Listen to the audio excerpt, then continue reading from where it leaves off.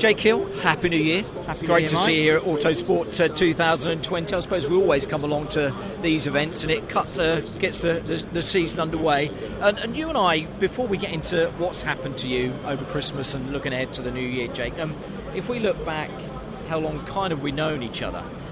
When we'd come to the show, or you'd been to the show and you'd come along and you were looking for a drive and you wanted to be involved in a championship, things have dramatically changed in your life, haven't they? Yeah, definitely for the better. It's been good. Yeah, announced my 2020 drive with AMD and a FK2 Honda, so over the moon. And yeah, like you said, it's been it's a lot of time when I come to the show.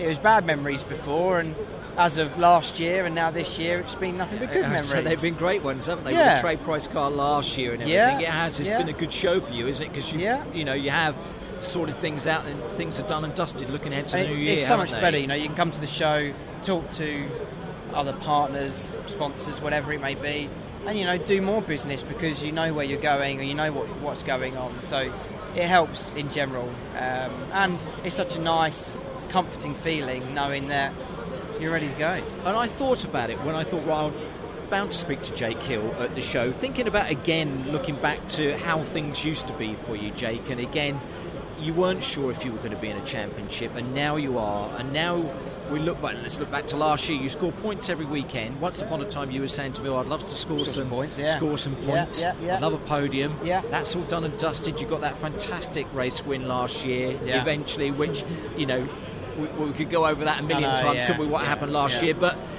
but what I'm trying to say to you again, what a transformation. Like I say, and all for the better. And I think for all of us who watch the racing, because that's all we do, you're out there in the car, it's fantastic because we've always wanted Jake Hill to be part of that grid and doing what you're doing. Yeah, it's very kind, Mike. But yeah, it feels awesome, and now I feel more than ever that I've got the best chance possible to fight for my first Independence Championship. I feel.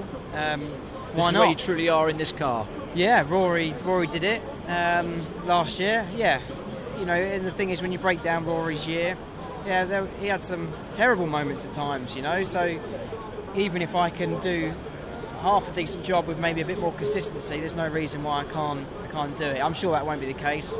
I'm sure I'll be able to scoop up a couple of wins, hopefully, and a couple of podiums along the way, and just enjoy it. Yeah, I think that your eyes are set on big things now. Like you say, now you know the ropes and you've been established, but you want to hit the ground running, don't you, in this car? So I'm assuming you want to try and get as many laps in as possible before the season gets underway. How's that planned, or what's the programme? Yeah, I've got 3 days testing before the season starts, so that's the plan.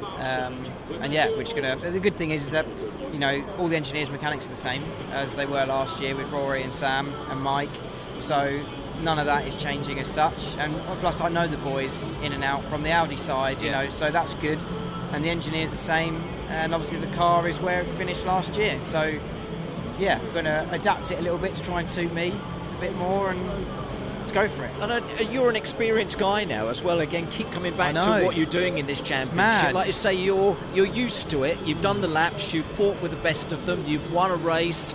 Again, I suppose what I'm saying is that experience, Jake. Nothing can take that away from you, and it's invaluable, isn't it? As you look forward again to keep developing your career. Yeah, it's ever building, isn't it? I learned a tremendous amount this year. Fighting with with the best and with the most fierce. Obviously, the whole Matt Neal thing reached its pinnacle with that. So, yeah, I learned an awful lot from everything that happened this year.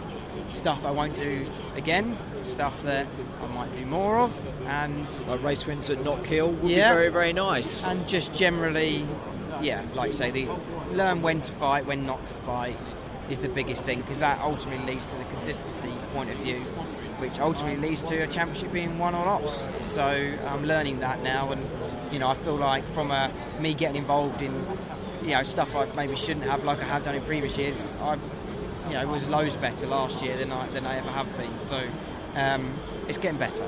The deal that you struck for this year and everything, we've spoken in the past about how difficult it is to actually get deals, to actually find the money, to get the sponsors to come on board. Your performances in the car, let's say over the last 12 months, 24 months even, Is that helping? Does that make it easier for you now, Jake? Is it as you hoped it would be?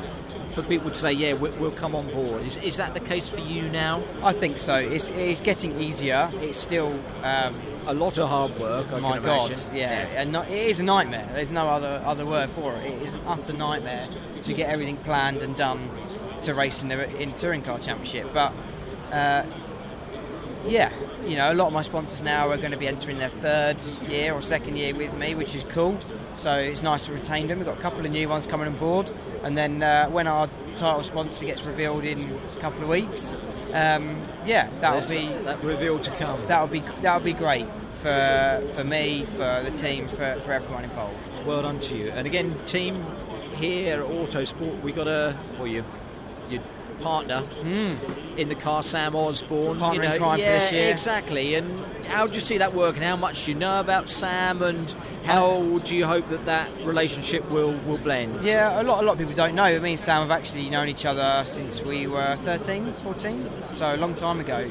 His dad, Pete, was racing in Carrera Cup in 2006 and 7. So you've got quite a good personal relationship with him. And I was cleaning wheels for Redline Racing in 2006 and 7. Yeah. So I got to know Pete and Sam. Me and Sam became friends, and I've been and stayed at the Osborne's house a few times when I was younger, and we're good friends. So it feels nice to have an old mate, basically, partner me. Yes, we've never been teammates before, and even last year we were racing the same group. Obviously, we didn't really. Sam was in his first year, and obviously I was trying to do the best I could. So we didn't really cross paths too much, but now he's going to be in a race-winning car. He's going to be my teammate. He's going to have access to all my squiggly lines, and I'm sure that will bring him on no end.